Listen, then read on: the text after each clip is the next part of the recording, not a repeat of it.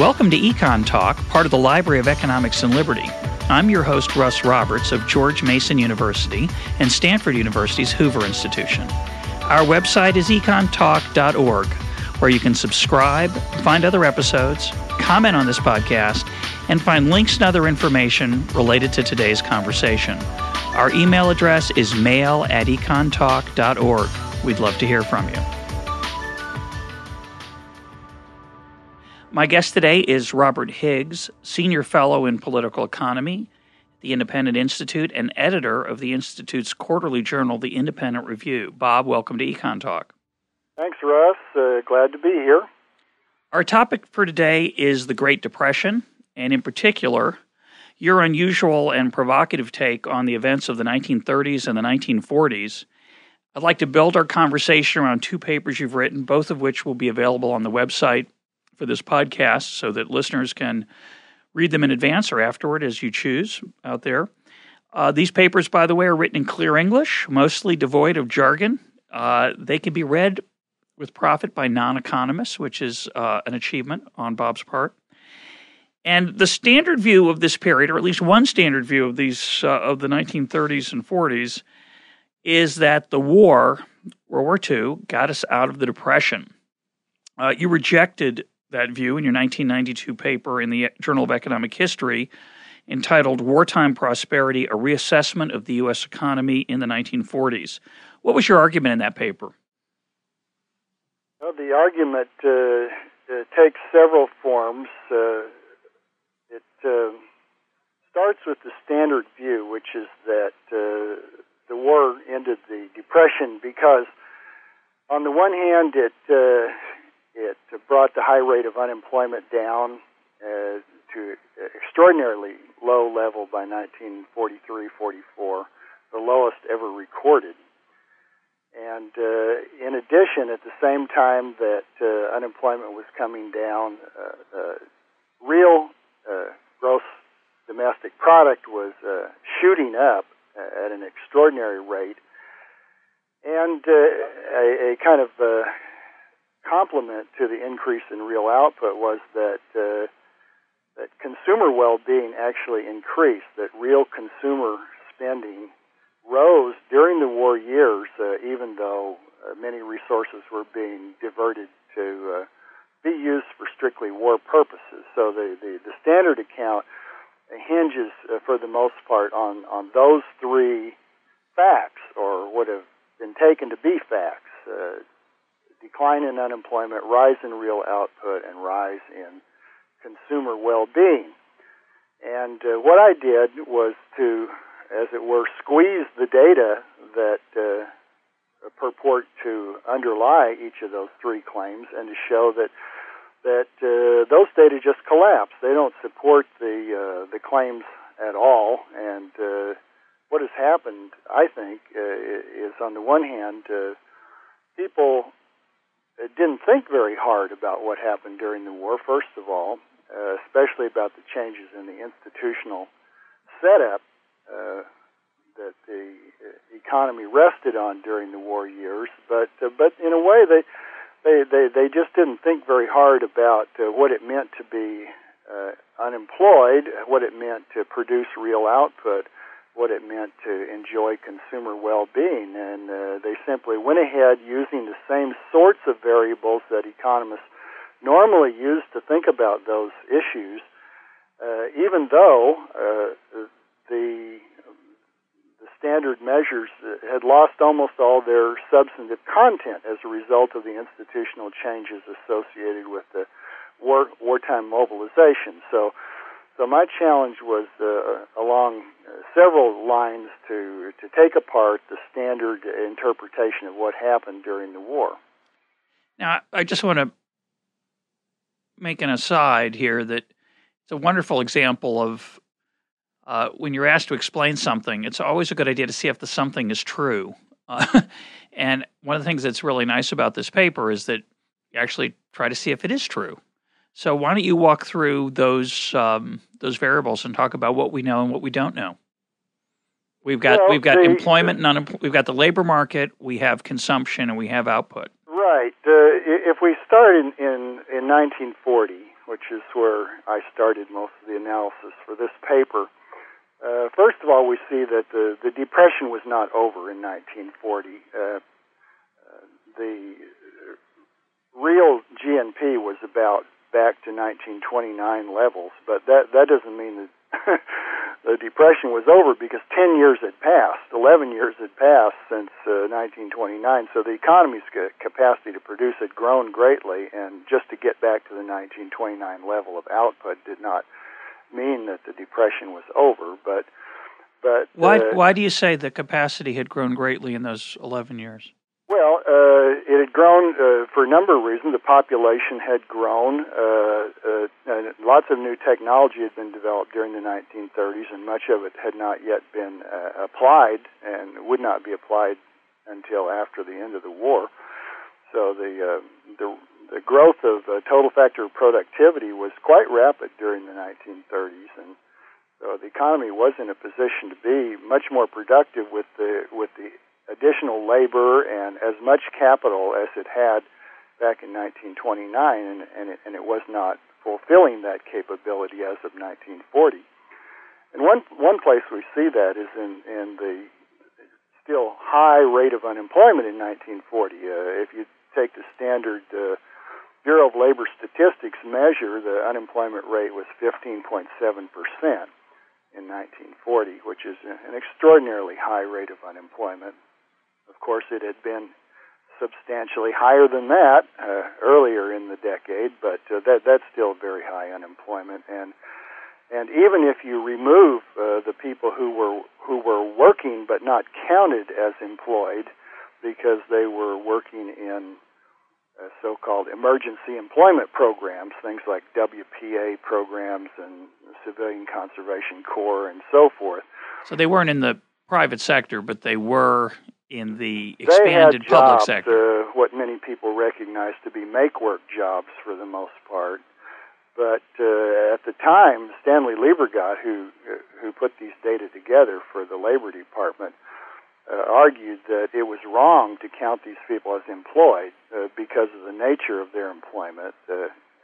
And whether that was correct or not, I think it depends on what you want to do with these data. So it's a good example, though, of how inherently ambiguous the concept of employed and unemployed is. It's unavoidable. You have to make some arbitrary decisions. So that's right. In the official BLS data that Liebergott put together, they were called unemployed. They were called unemployed, which put the rate at 15.7. Right. If you count them as employed, what do you get? If you count them as employed, you get the measure that Michael Darby constructed about 30 years ago, and that's about 9.5%. So it's still very high. Still very high. So here, 11 years after the onset of the Great Depression, we've got very high unemployment, which means, again, that's one way of seeing that the economy's not producing as much as it might have produced had more of those people been working productively. So that's where we start, and then what we see is that the rate of unemployment begins to fall quickly for the next several years, and by the time we get to 1943 or so, it's down in the neighborhood of 1 or 2%. And in fact, for the fiscal years, I used a number of data put in government fiscal year terms. In those years, the fiscal year started at the middle of the year, in July 1st. So fiscal 1944, for example, started July 1st, 1943. So in fiscal 1944 and fiscal 1945, the measured unemployment rate was 1.3%, which is effectively zero. And anyone who's familiar with the times knows that jobs were extremely easy to get. Anyone who wanted to work could get a job during the peak war years. We were making a lot of airplanes and guns, and employers were beating the bushes constantly to get more employees and to keep the ones they had as well. So there's no question that unemployment disappeared effectively during the war. the question is, what are we to make of that? Should we make of that what we normally make of a drastic decline in unemployment, which is that it's an index of a much better, more prosperous condition? And my answer is no. We can't reach that conclusion in this case because if we look at what happened to people who were in the total labor force, what we find is that starting in 1940, less than 2% of them were involved in defense employment. That is to say, either in the armed forces or in civilian employment by the Navy and the Army, or in munitions production. Okay? In 1940, less than 2% of the total labor force was engaged in that way.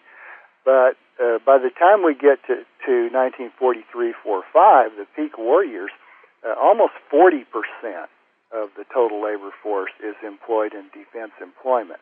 What happened is that we had an armed force in 1940 of only about 500,000 people, and by the time we get into 1945, we've got an armed force of more than 12 million. And we've had to build up a similar number of people to support those 12 million people in the armed forces. So there's a tremendous diversion of workers into defense-related employment, and about half of that diversion being into the armed forces themselves. And this, might be viewed, and some economists have viewed it as, well, okay, that's just another sector of the economy. What's the problem? The problem is that this entire buildup hinged on the government's coercing people into the armed forces. So it was not the outcome or the upshot of individual choices in labor markets. More than 10 million men were drafted during the war, and of those who joined, many joined only because they didn't want to wait around and get drafted and probably end up in the infantry. So this entire buildup hinged very largely on the government's coercion of workers. And that puts a completely different spin on our understanding of what was happening. It's as if right now we looked around and we said, well, what do we have? 10 million people unemployed. Let's arrest them and move them into prisons. Now, of course, we'd have to have a lot of people working to build all these new prisons to hold them and to guard them once they were there and to provide subsistence for them and other things. So, but anyhow, we'd get rid of unemployment. And we could have them, while they were in the prisons, we could have them working. They could be making license plates or license plate holders. They could be occupied doing something. But if I made that proposal, people would think I was nuts. They'd think, well, that's a crazy way to get rid of unemployment. That's fake. That's a phony stimulus program. or just digging giant ditches and filling them back in. It's and people would be correct to have that reaction, but that's exactly the reaction they ought to have to what happened in the early 1940s, that the government simply gave millions of men a choice. You can do as we say and go in the armed forces, or you can go to prison. And, of course, they also gave out a lot of checks to companies that were building bombs and airplanes and guns. Yes, of course they did that as well. And that was, quote, voluntary, but it obviously it was not entirely voluntary even there, Russ. I mean, it's more voluntary than what happened to the men who were drafted. But it's also the case that the government also coerced a number of private producers. For example, the entire automobile industry, which was the biggest industry in the country at that time, was compelled to stop the production of its products of civilian vehicles and switch all its facilities over to producing war goods, things like tanks and aircraft. But the bottom line is that if you think of that 40% involved in those industries, either as producers or as soldiers, you've got only 60% available to do, quote, the rest of the economy. That's right. And obviously, they're not going to be able to produce as much stuff as the 90%. They shouldn't be able to. It would be shocking if the private sector economy would be thriving in that situation. And yet... it would be shocking, moreover, because the people you've removed from the labor force are especially productive people. They're males between 18 and 40. And almost all of them, except those that were right out of school, had been working already. They had labor market experience. Their replacements, however, were overwhelmingly teenagers, elderly people who often retired from the labor force and then came back during the war, and women who had little or no experience in the paid labor force before the war. So these are relatively unproductive people compared to those that are drawn out into the armed forces. And that, of course, also makes it even more astonishing that you would not only be able to maintain civilian output, but purportedly increase it. It's actually a preposterous story, Russ, and it's amazing that people have believed it. Well, it's fascinating as to why they have. I think part of it is a Keynesian mindset that somehow spending has this big multiplier. So when the government buys all this military hardware and employs all these soldiers, the money is like racing through the economy multiple times. And I think the right attitude for fundamental economics, the way I always think about it, is think about the quantities. And you got fewer workers, not just a few fewer, a lot fewer. And as you point out, there are different ways to interpret it. I'm going to take the agnostic interpretation, which is simply war is not productive, it's destructive. You can argue whether, when, and if it's necessary, but you certainly don't want to argue it enhances the human enterprise. So when you shrink the available resources to the consumer side, you'd expect the consumer side to get smaller, a lot smaller. And that's what you find. That is what I find. Now, there are some reasons that are not really Keynesian-type reasons why the economy was able for a short period to produce more than one might have suspected. For one thing, the existing resources were used more intensively during the war. The work week in manufacturing, for example, and that's where practically all the measured growth took place during the war, was in manufacturing. The work week in manufacturing increased from an average of 38 hours per week to 45 hours per week. The capital stock was used much more intensively.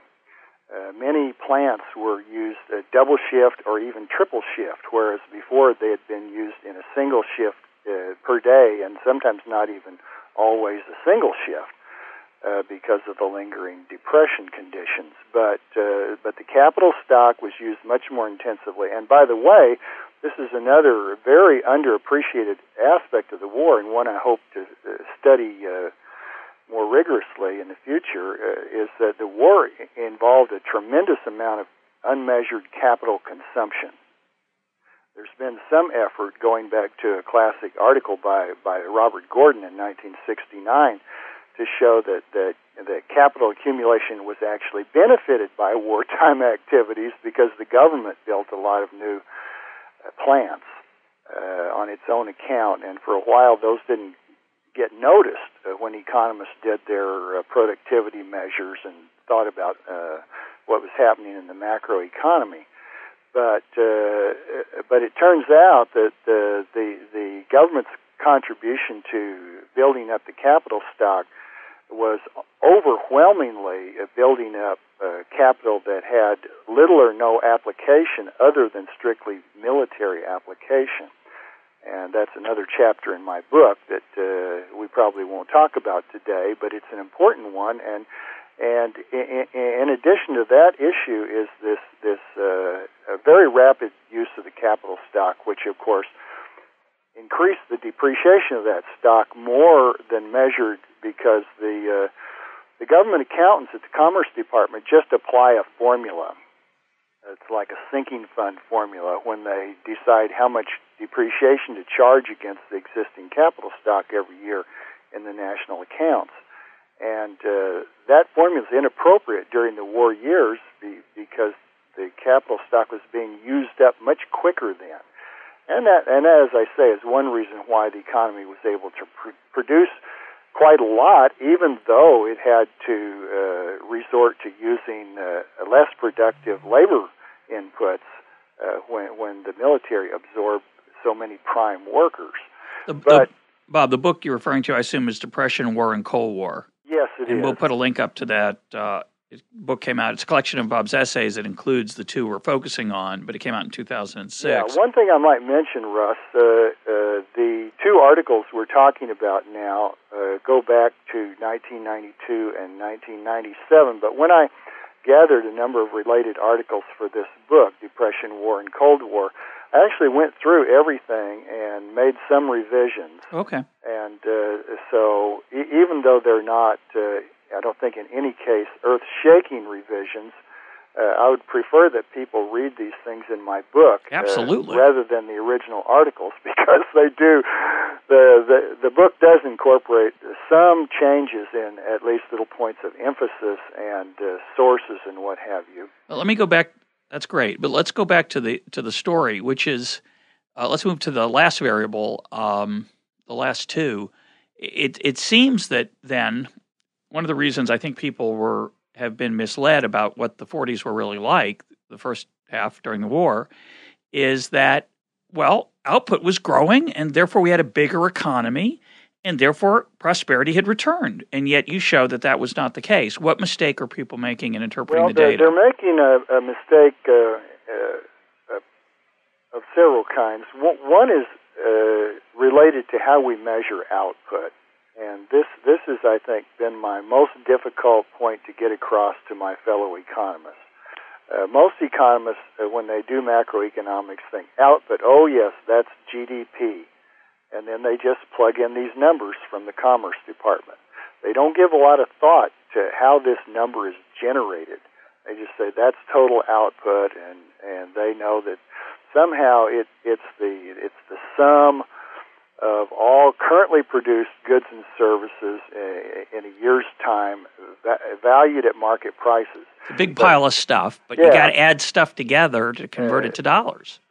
But what they don't appreciate, what very few of them could explain, is how the Commerce Department puts that big thing together. The kinds of assumptions, arbitrary projections, extensions, interpolations. It's when you start looking at what goes into the production of a GDP estimate, it's very unsettling, frankly, to discover how sausages are really made. But you take comfort in general from the idea that, well, these same assumptions are made year in, year out. Yes, you do. But in World War II... And that's where the problem arises, because whatever a GDP means in normal times, a year like 1939 or even 1940, it did not mean that during the war years, because the market pricing system, which in 1940 would have been available to price about 90% of the goods and services that went into GDP, was only being used to price about half of the goods and services that went into GDP in 1944. And what had happened is that because the government itself was purchasing so much of the total product, almost half of it, the prices the government paid were being used.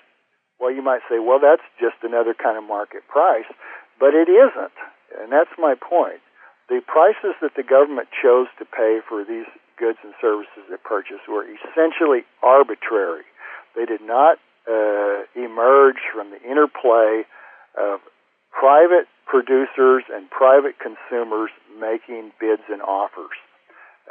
They arose from the fact that the government commanded a huge volume of resources through taxation, through borrowing, which means deferred taxation, or through simply taking them, the government confiscated a lot of property outright by condemnation proceedings during the war, or it de facto took resources, even though they remained with their private owners. Formally, the government told these people what they had to do and how they had to do it. So there was a huge government takeover of resources, and even though they leave a paper trail that looks like market transactions, these market transactions do not have any sound basis in economic science. They don't grow out of what we think of as equalizing at the margin and so forth. They're just the result of government buyers sitting down with contractors and arguing back and forth until they get to a price. But you also make the point, at least this was, I thought, equally important, that private sector goods prices were also not meaningful. Well, that's also right. Because they often weren't available at the so-called price. They either were not available, or they were being transacted in markets that were in disequilibrium because of price controls. During the war, the government put into effect a comprehensive system of price, wage, and rent controls. Virtually everything was in some way subject to these controls. And what that means is that, just as I mentioned earlier, there was persistent excess demand for labor that wasn't equilibrated in the market because producers were not permitted to bid up wages because of wage controls. In many of these markets for civilian goods with price controls, there were persistent excess demands, and those demands were rationed through non-price means. They were not rationed the way they are in a normal competitive economy. And as a result, the prices that did exist and were paid, people did buy and sell things during the war, to be sure, that they do not in any way reflect a kind of equivalence of the consumer's marginal valuation and the producer's marginal rates of transforming one good into another. So the moorings of the system by which we say, here's why it's justified to compute GDP by taking market prices and multiplying each good by its market price, the logic that whole system rests on dissolved during the war. And as a result, almost all prices during the war are more or less arbitrary. They don't mean anything any longer. Well, I think we want to make a distinction between the prices that are measured in a government price index or government database and the actual prices. So, if you wanted to get chocolate in the war or tires or silk stockings, there was a price, but it wasn't the price in the official government series. So if you multiply the price times the output, you're not getting a meaningful number. Well, what happened to make the GDP seem to grow so much is that all of this government purchasing was thrown into the pile. And this was arbitrarily priced output.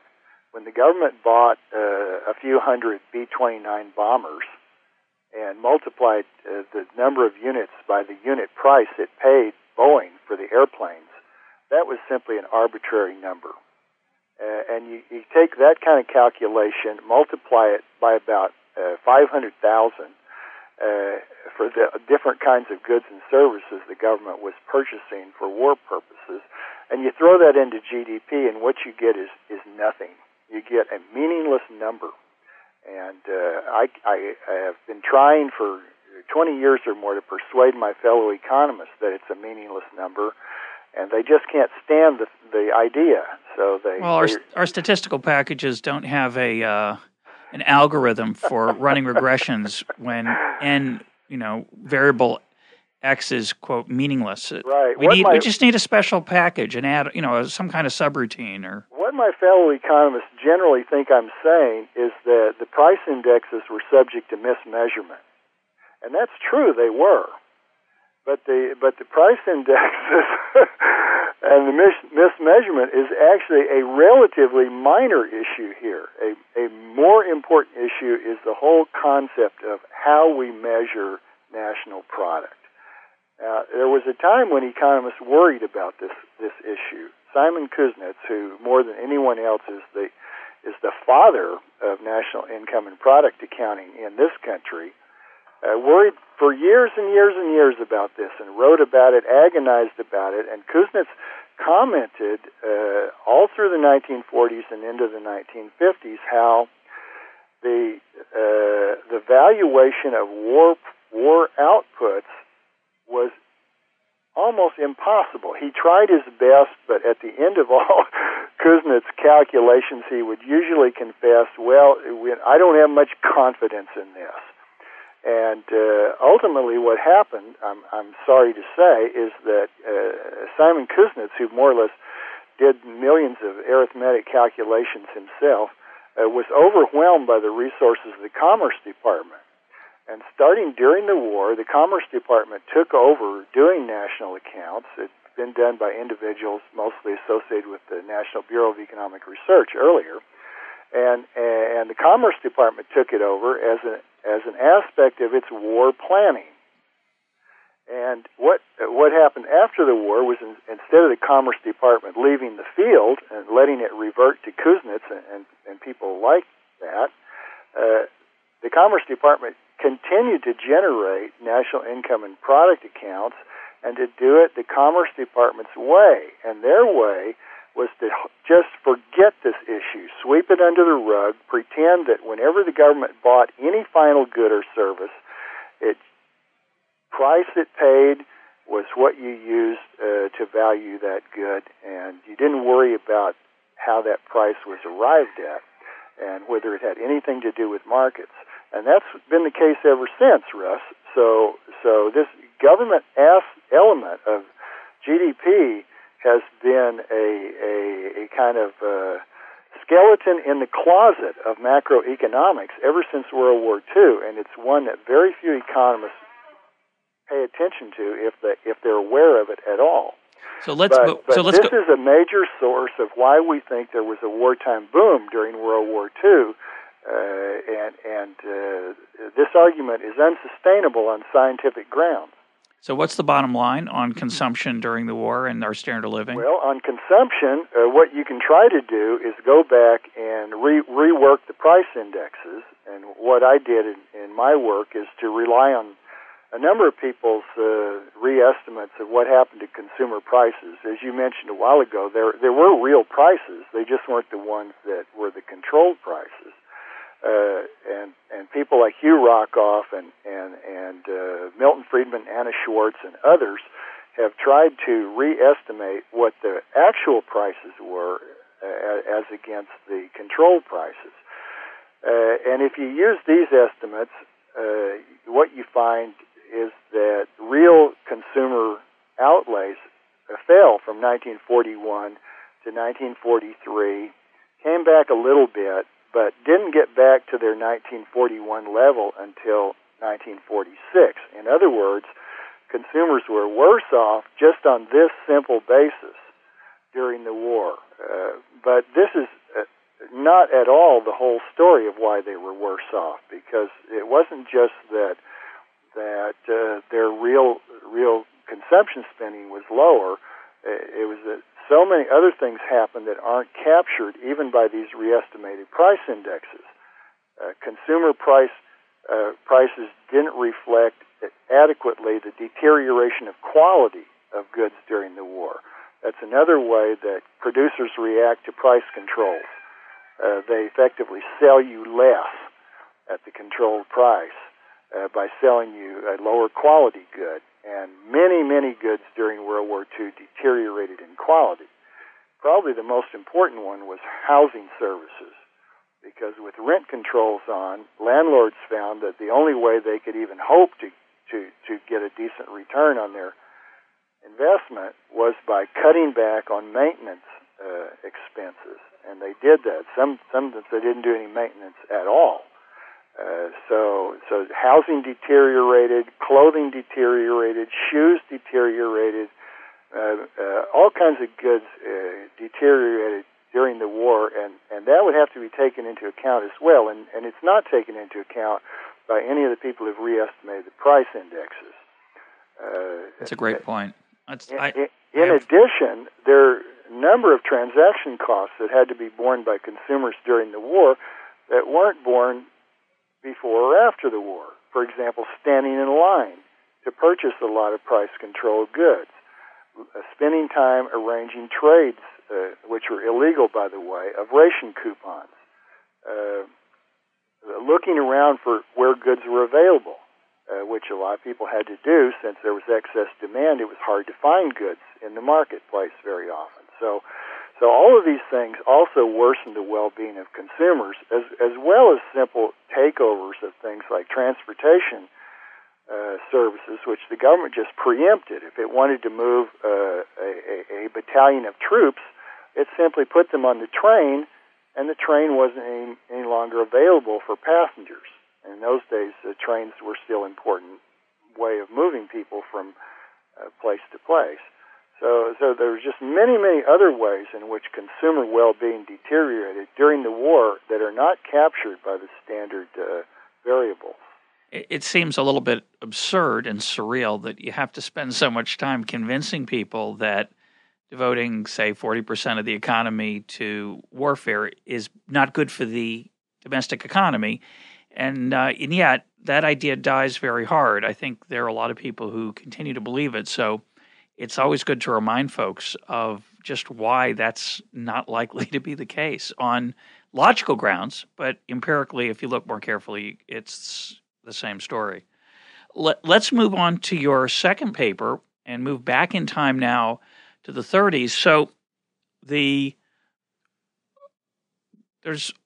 you call it the Great Duration, which is the fact that we have the Great Contraction, which is the original 1929 to 1932 period, which is the real downturn in the economy, and it persists much longer than past periods of downturn, although I doubt we have very good data. We talked a little bit about this in an earlier podcast. I'd like to know what happened in the 1894 Depression, which was another very bad downturn. But a lot of people, of course, argue that the New Deal pulled us out of the Depression. You argue it didn't, and despite this long series of efforts by Washington to get the economy going between 33 and 41, as you pointed out earlier in this conversation, it doesn't seem to have recovered. So it's a bit of a puzzle. Did the Great Depression hang on because it started out so deeply, or did it hang on because policies intending to lead to recovery actually made things worse? And where do you come down on that in this paper? Well, my paper was intended as a kind of complement. It wasn't intended to displace every other explanation for why the Depression dragged on so long in the United States. By the way, it didn't drag on so long in most other industrial countries, which is one of the things that we need to explain. I should mention the title of the paper. It's Regime Uncertainty, Why the Great Depression Lasted So Long and Why Prosperity Resumed After the War. It was originally published in 1997 in the Independent Review, and as you say, it's been revised in the new book. Yes, the paper was designed to alert, as it were, economists and others to the fact that the Roosevelt administration from at least 1935 on behaved in such a way that it created an atmosphere of extreme uncertainty and apprehension among investors. And the upshot was that a long-term investment, particularly, never recovered to the level of the late 1920s. And here I'm emphasizing that it wasn't just that the trick was getting back to 1929. People might think, well, that was somehow overdoing it anyhow. But if you take the second half of the 1920s as a whole and look at the typical investment, for example, it's about 16% of GDP went into private investment in the late 1920s. economy didn't get back to that rate of investment until after World War II. So why did it take so long? Why was it that unlike all previous experience we had in this country, including that depression of the 1890s, which lasted only about 5 years at most, we have one that's running well over a decade. Why did we have this great duration? And what I did was to point out that this was an extraordinary time in the late 1930s when we might otherwise have expected to see the economy fully recover. A lot of really amazing things were happening in this country, and if you're a macroeconomist and don't know any history, you just have a string of numbers to work with, you're totally oblivious to this. You think, oh, well, it's just another 5-year period. But it was anything but just another 5-year period. What happened was that around 1935, again, we might push this back a little, probably shouldn't extend it much more, though. It's certainly by 1935. Roosevelt had more or less changed his closest advisors. He had taken on people who were much more hostile to private property and business enterprise. And he had, in part, done this and had himself changed his tack politically because of challenges from a number of extreme populistic or leftist figures, people like Upton Sinclair and Huey Long, Father Coughlin, just a number of these people that had kooky schemes during the Depression for having the government redistribute wealth in a massive fashion or put everybody on a dole. Dr. Townsend had a system for giving every old person $200 a month on the condition that it all be spent before the end of the month. Like expiring money. Anyhow, there were all these crazy ideas going around during the mid-1930s, and Roosevelt was afraid of the political challenge these people presented to him. And of course, he was looking all during his first term toward re-election in 1936. So what he basically did was go them one better. He said, okay, you want radicalism? I'll give you radicalism. And he turned to measures that were menacing to investors and business people to a high degree. And we got things like the Wagner Act in 1935 and the Social Security Act 1935, the Public Utility Holding Act 1935, and very important, I want to add the Banking Act of 1935, and that comes into play because many economists like to argue. In fact, I'd say this is now the reigning interpretation among mainstream economists that well, after Roosevelt took office, the economy was fine. It recovered. Just look at how every year we get little better off and little better off, and you say, but wait, why is it that in 1940 we're still not out of the Depression? And then they say, well, that was just because we had this problem in 1937 of the Depression of 37-38, but you can't blame that on the New Deal. They say that was caused by bad Fed policy when it doubled the reserve requirements in a relatively short period of time, and of course that had the macro effects that many people nowadays would expect it to have, and caused this very sharp depression in 1938.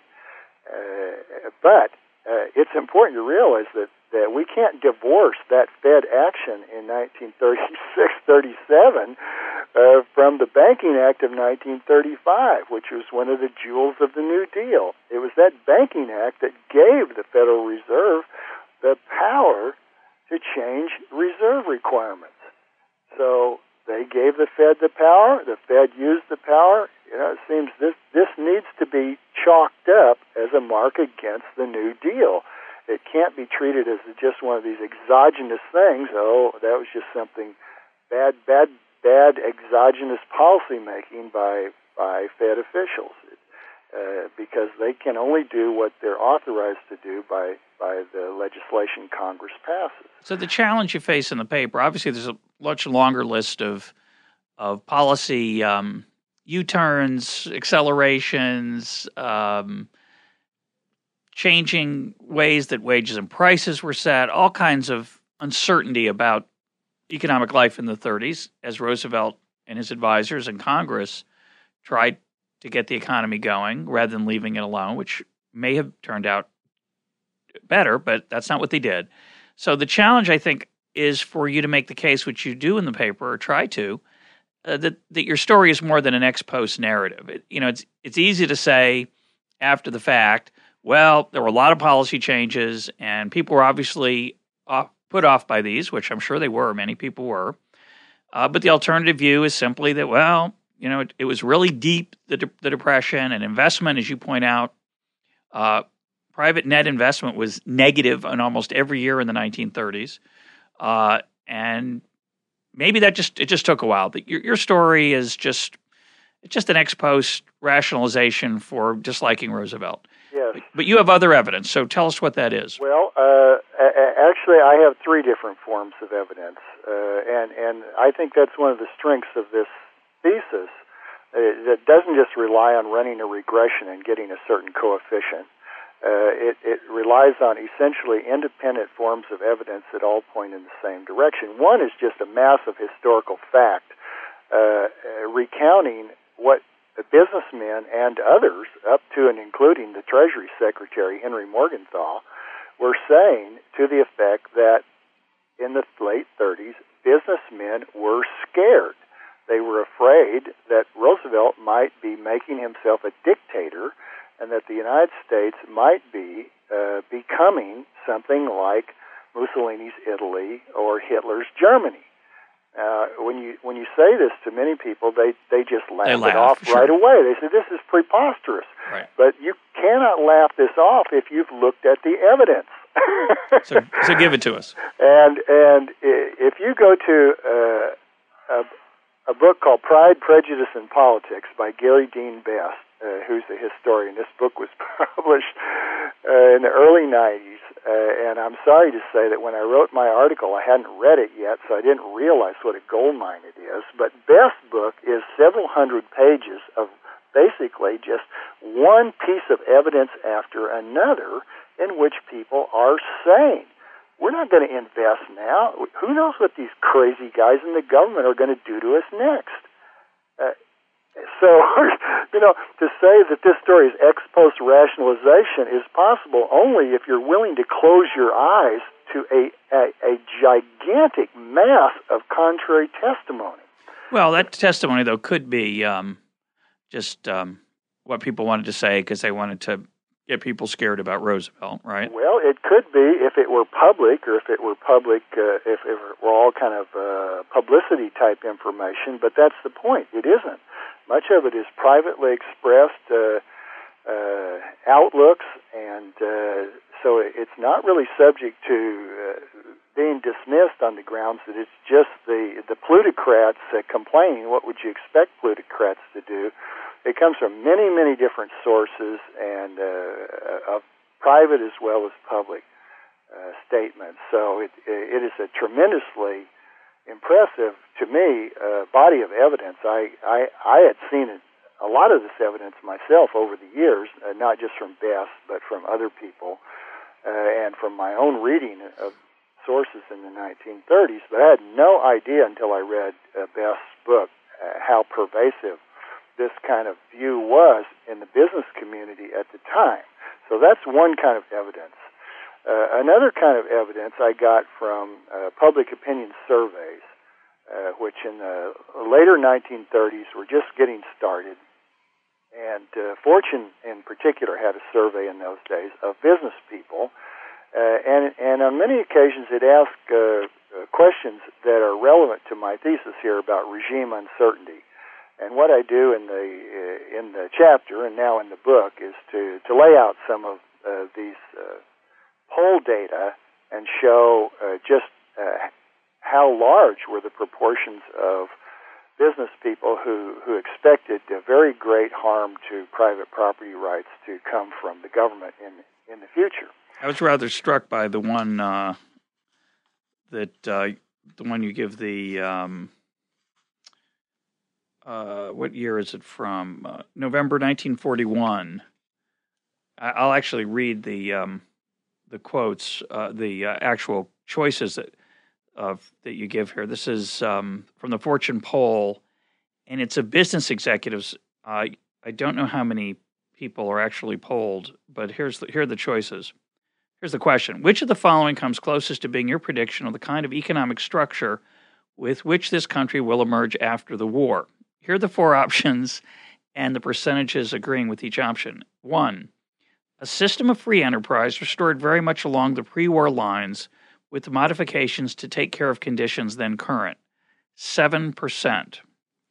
An economic system, number 2, an economic system in which government will take over many public services formerly under private management, but still leave many opportunities for private enterprise. 52%. Choice 3, a semi-socialized society in which there will be very little room for the profit system to operate. 37%.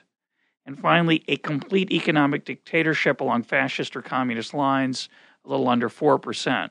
So 40% believed that we were on the way to a radical remaking of the American economy, if they were being honest. And I don't know who was polled. I don't know if you remember from that poll who was being polled among executives, how many or what the... My recollection is that they were polling in the neighborhood of 1,000. You know, those polls got standardized fairly early in that neighborhood for sampling error reasons. So it's in the neighborhood of 1,000 respondents.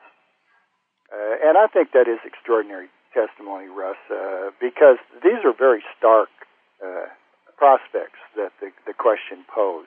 And to have 40% of businessmen expect that the government is virtually going to take over the economy. That would discourage you from taking a chance on the future. So I certainly accept that argument. And in another paper that's also in my book, I produced some of the poll data related to businessmen who were not prepared to accept government munitions contracts when the government began its buildup in 1940, 41. And there the question asked their reasons, and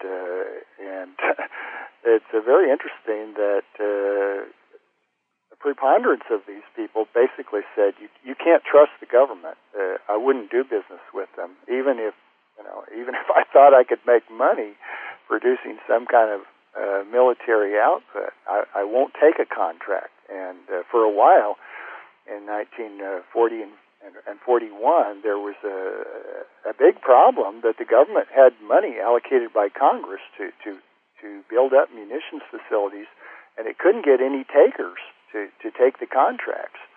And at the time, I.F. Stone, who was a journalist, was writing about what he called a strike of capital.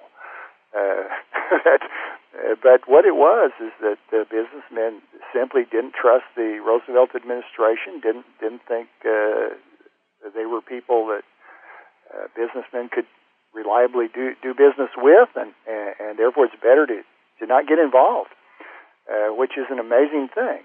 Now that changed quite quickly after Roosevelt began to bring thousands of businessmen into the government to run the buildup, and eventually businessmen were happy to take war contracts and did very well by doing so. But early on, what we're seeing is a reflection of that extreme distrust between business people and the Roosevelt administration that had developed from the mid-1930s onward. I'm going to make a confession here. I've always been sympathetic to your argument because of my own outlook on the world. And interesting question. It comes up now and then in among comments to this podcast about biases. Well, of course, we all have biases. We all have worldviews. We all have ideology. We all have methodology, ways we were trained, ways we look at the world. And my way of looking at the world is sympathetic to your story, but I've always wondered, whether I was just confirming my own biases. But in today's world, in 2008, I feel a little bit of that regime uncertainty as the Treasury Department and the Fed are jerking the economy around, trying to desperately, flying by the seat of their pants to find something that they think will stick and that'll work. And I have to confess, a lot more sympathetic to your argument. I do think it's a fascinating argument, but most people are not sympathetic to it, correct? It has not been widely accepted among economists. It's not widely accepted, partly because people haven't looked at my evidence. It's interesting that when a blog, for example, this was discussed on a number of blogs in the past year or so, including Tyler's blog. Yep. And many of the people who talk about my idea do it without having read my work. Well, that makes it easier, And I realize this is the standard way for people to talk on blogs. Sure. But they dismiss it out of hand as if it can't possibly have been the case.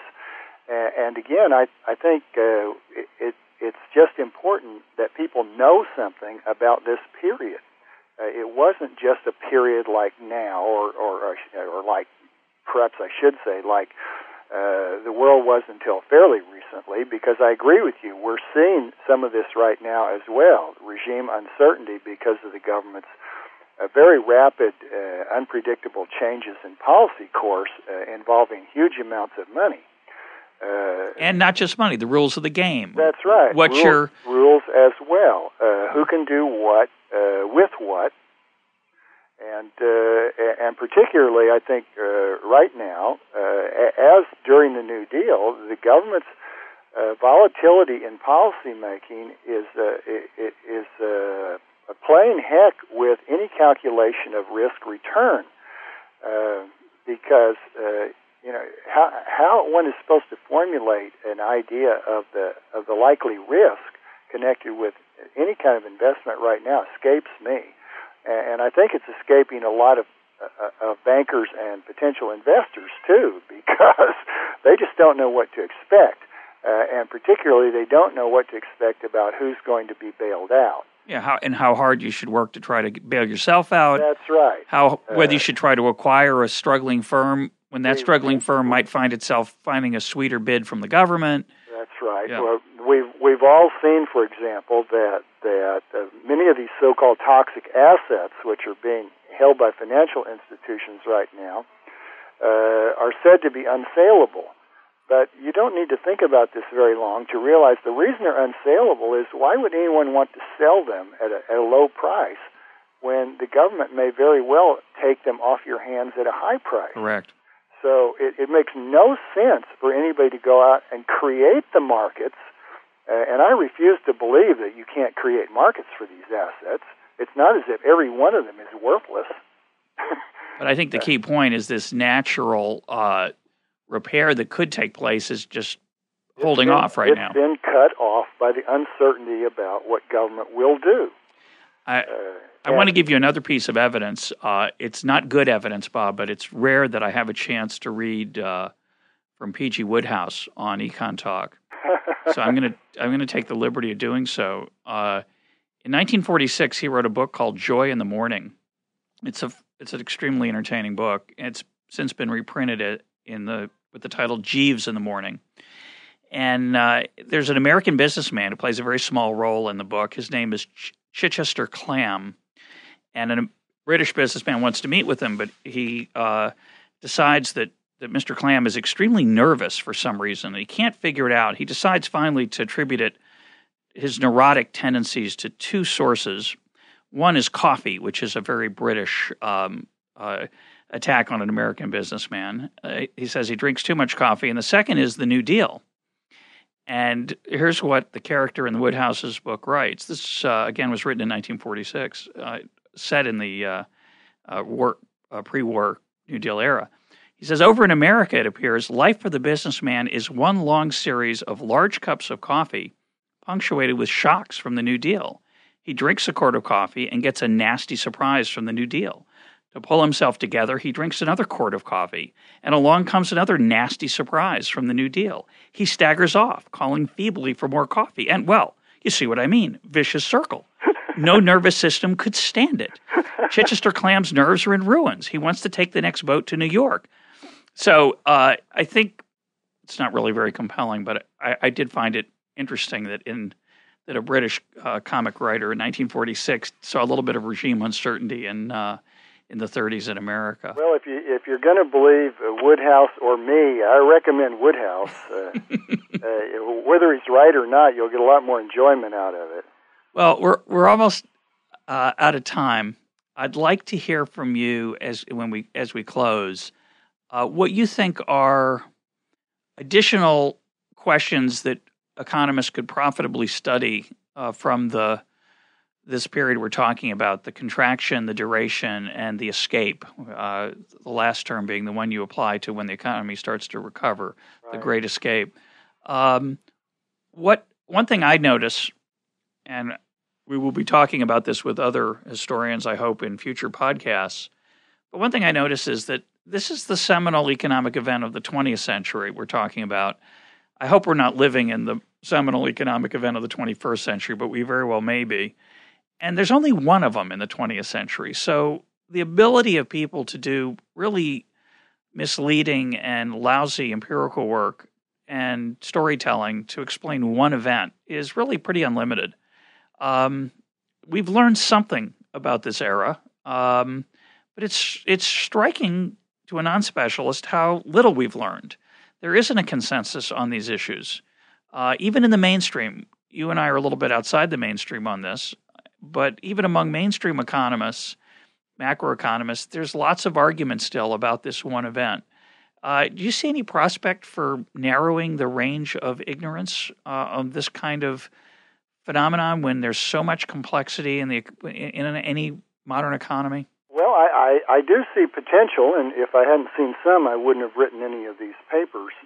But one of the things I continue to advance as a mark in favor of my interpretation is that, as the title of that regime uncertainty paper suggests, it's not just an explanation of the Great Duration. It's also an explanation of why prosperity returned, genuine prosperity returned when the war ended. Now, one of the great difficulties and unrecognized difficulties of standard explanations of why the Depression lasted or why it didn't last, because many people think it was over by 1941 owing to monetary events, increases in the money stock.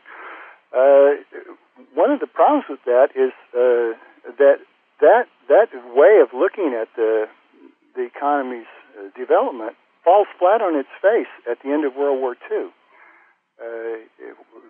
All of these ways, these models that fit, people like Christina Romer claim explain the late 1930s, utterly fail to explain what happened in 1945 to 48. They're all variants of some kind of quasi-Keynesian with monetarist models, and those models all fail utterly to explain the transition from 1945 to 47. And the view I've advanced actually was advanced as part of an explanation of the entire period from the mid-1930s to the late 1940s. So it's a view that explains the Great Duration, the phony prosperity of World War II, and the successful transition to a genuinely prosperous economy after the war ended. And I would say if people were willing to face up to that challenge, we could have some really interesting work. All right? Now I think economists are in a rut. They're just estimating the same kinds of models. They're talking about only the 1930s experience, forgetting what happened during the war or misunderstanding what happened during the war, and disregarding the fact that none of these models is worth a damn to explain what happened in 1946-47. So I think there's a lot of potential for more work. As I say, I hope to do some more myself. But if I don't, I hope some of the younger people will take up these challenges. Your claim about the Great Escape in post-war is that the rules settled down and the private sector was allowed to thrive, correct? That's right. That's in a nutshell that the great threat that had arisen during the Second New Deal in the second half of the 1930s had disappeared during the war because the administration had to bring in all these businessmen to run the war economy, and at the same time it shoved out these zealous New Dealers either completely out of the government or onto the peripheries of what was important. And after 5 years of having the economy run that way, businessmen no longer distrusted the government so much as it had before. But also, at the end of the war, with Truman as president, a great many of these wartime rules and regulations and government takeovers were abandoned fairly quickly, and that also helped to lead business people to think that, well, we can manage in this new situation. It's safe again to make a long-term investment. My guest today has been Robert Higgs, Senior Fellow in Political Economy for the Independent Institute. Bob, thanks for being part of Econ Talk. My pleasure, Russ.